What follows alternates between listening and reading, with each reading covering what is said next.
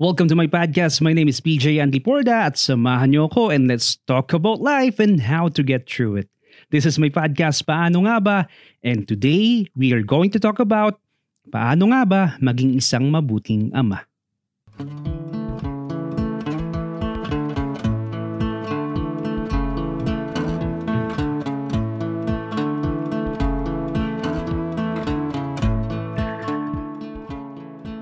We set aside a day to honor our superheroes, ang ating mga ama who is always ready to save the day at laging nariyan para sumuporta sa everyday troubles ng kanyang mga anak. May iba't ibang date ang iba't ibang bansa kung kailan sina-celebrate ang Father's Day. Sa atin sa Pilipinas, gaya sa US, we celebrate it every third Sunday of June. And for this year 2020, ngayong araw na ito mismo, June 21, 2020. So before we start, let me greet every fathers out there a happy Father's Day. Sa lahat ng aking mga titos at mga pinsan, happy Father's Day. Sa aking mga ninong, happy Father's Day po. Sa aking mga kumpare at mga kaibigan, happy Father's Day sa inyo. Sa aking tatay, happy Father's Day in heaven pa.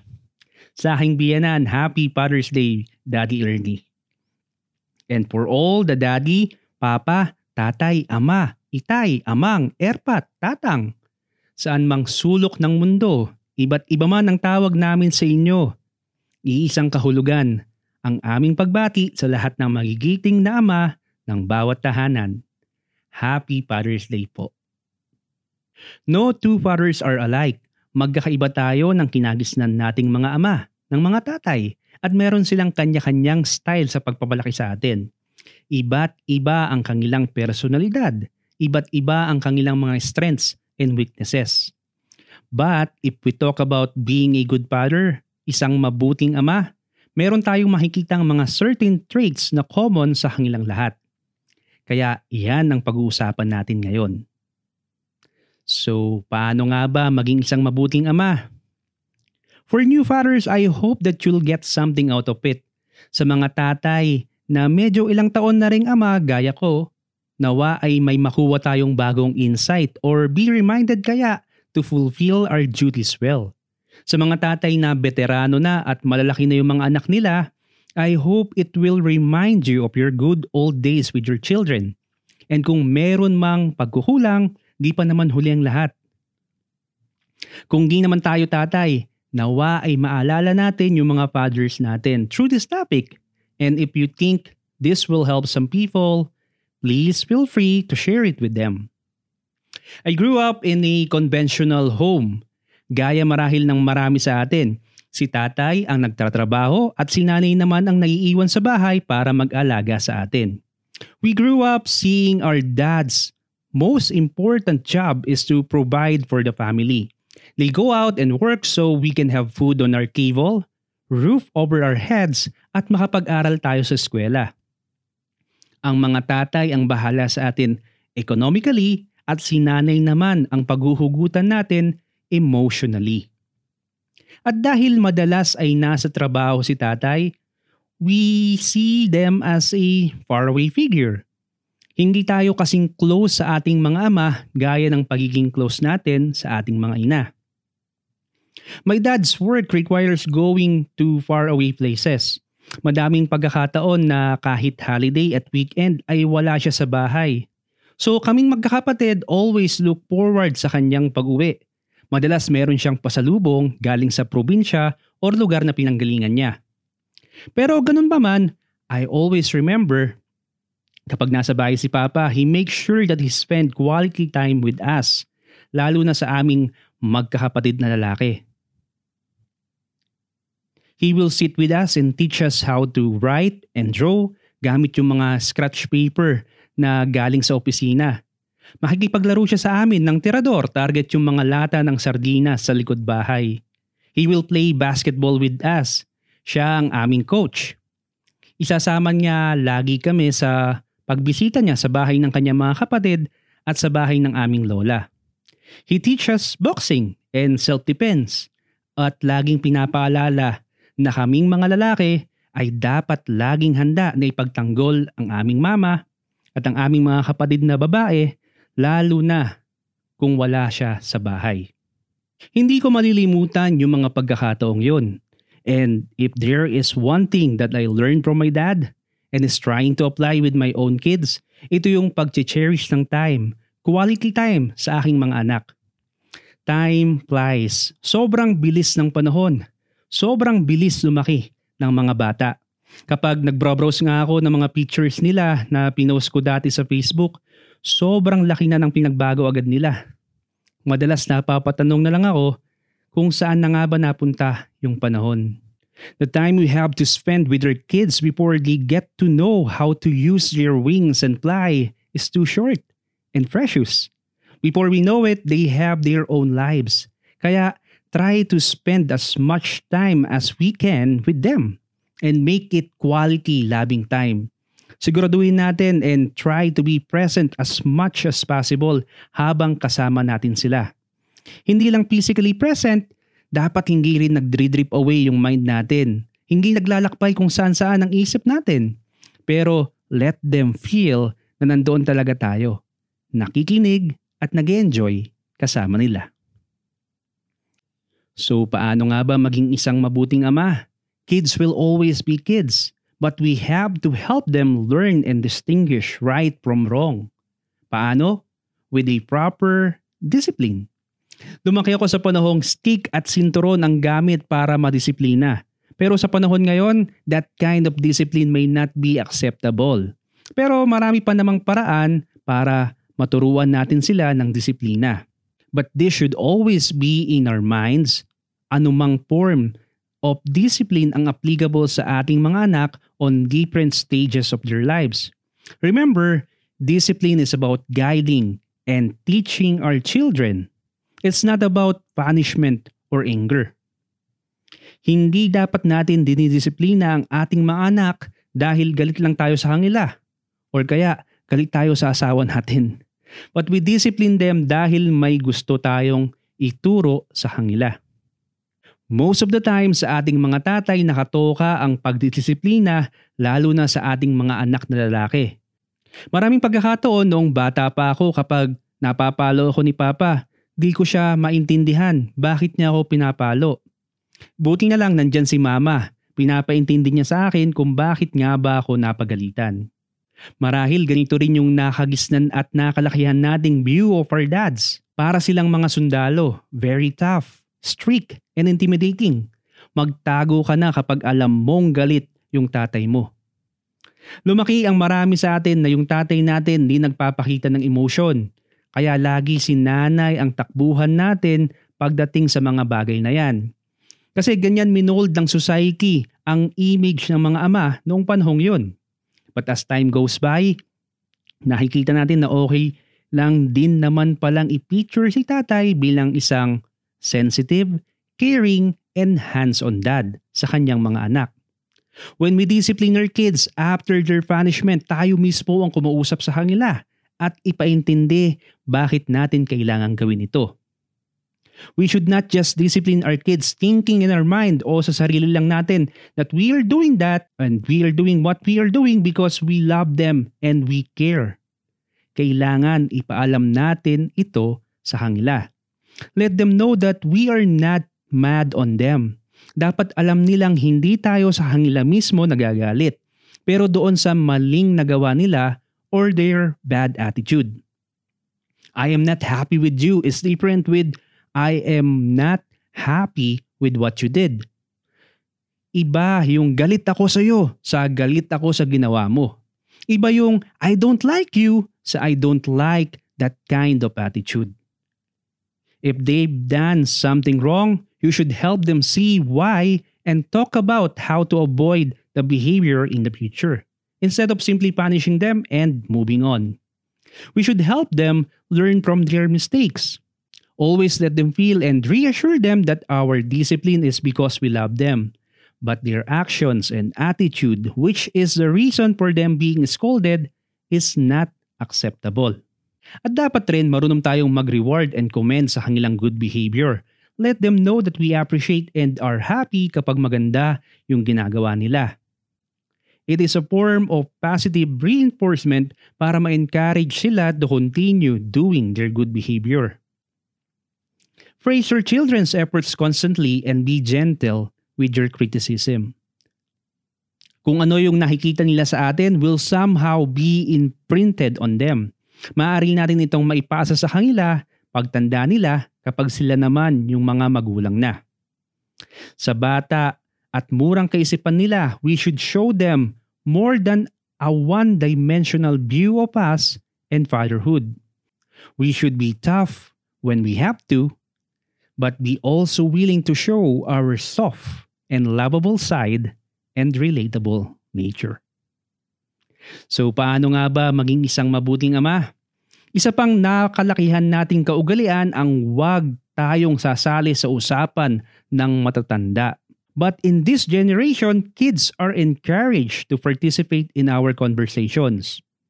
Good communication with children involves listening well and talking in ways that encourage our kids to listen to us. Ang sabi nga, di ba, communication is a two-way street.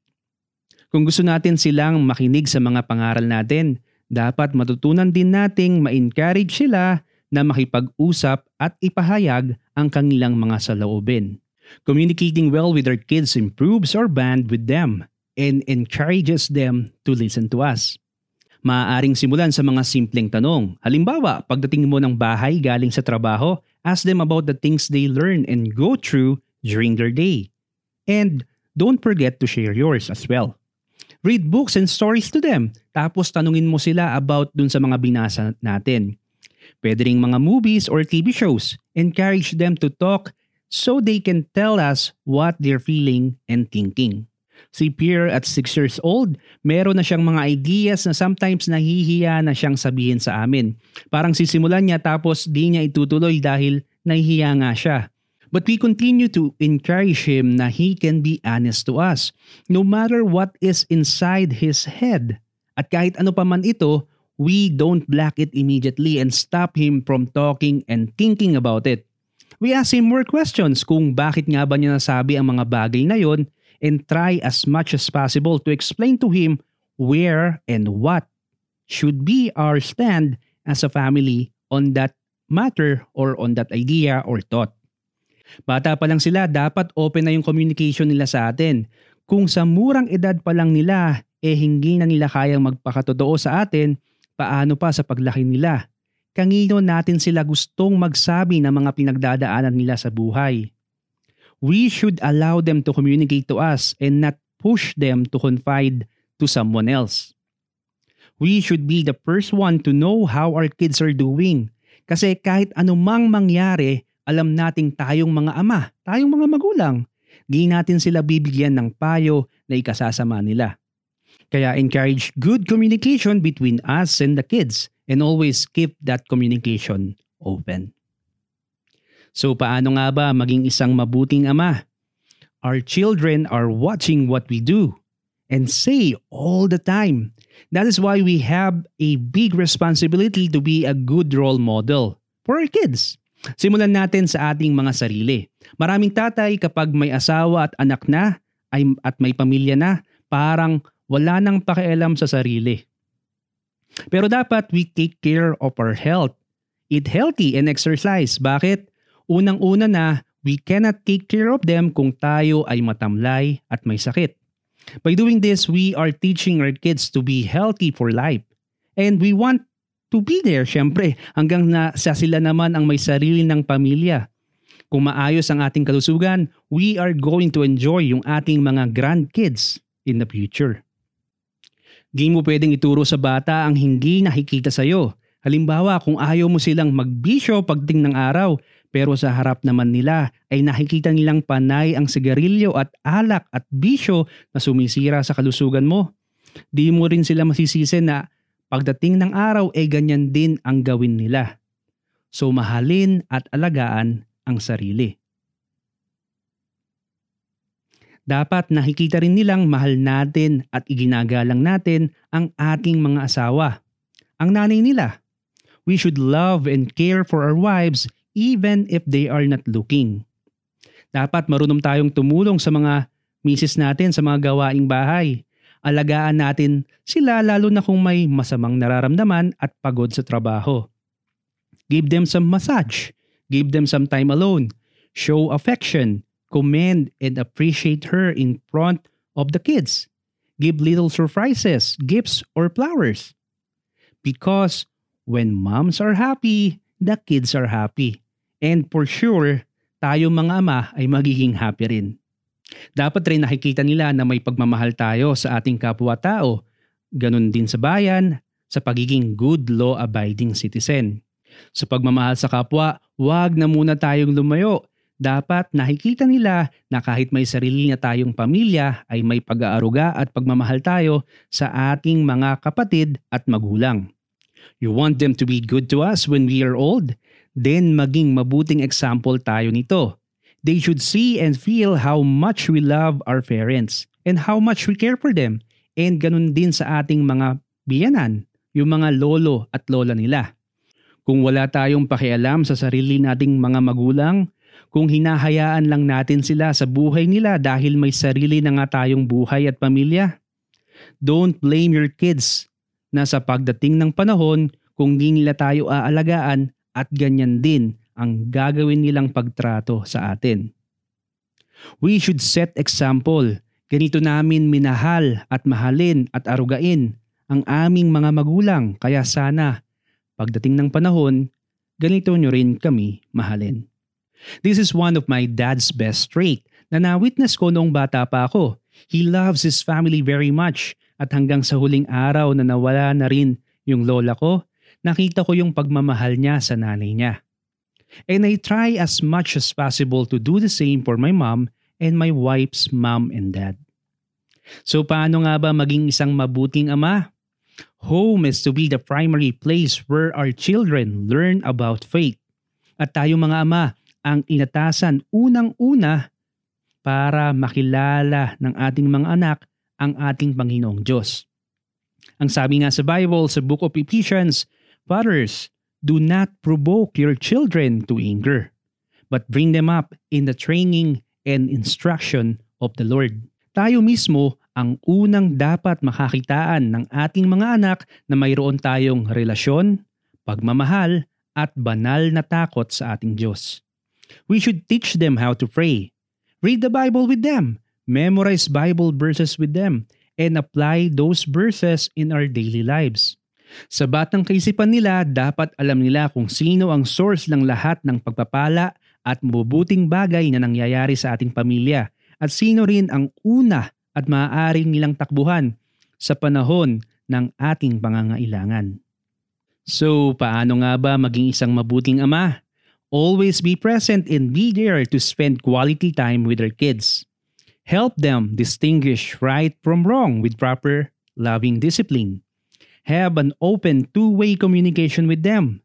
Be a good role model by setting the right example. And be the spiritual leader of our family. Ilan lang yan syempre sa maaari nating gawin upang maging mabuting ama.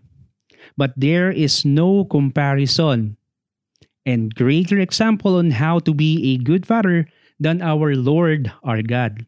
Our Heavenly Father is better than our earthly father and will far more certainly give us good things and example than any human father would.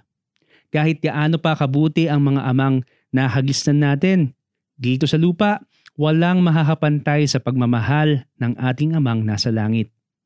Kung di man natin naranasan na magkaroon ng mabuting ama and we don't have any example on how a good father should be, sa kanya tayo tumingin at hindi tayo mauubusan ng mga bagay na ipagpapasalamat natin sa pagkakaroon ng dakilang ama na nagmamahal, nag-aaruga at nagbibigay ng lahat ng ating pangangailangan mula doon sa langit.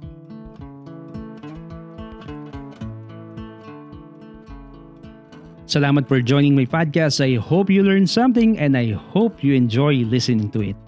Let me know your thoughts and I hope to see you again on our next episode. So this is Paano Nga Ba with PJ and Porda signing off and saying Happy Father's Day po muli and God bless us all.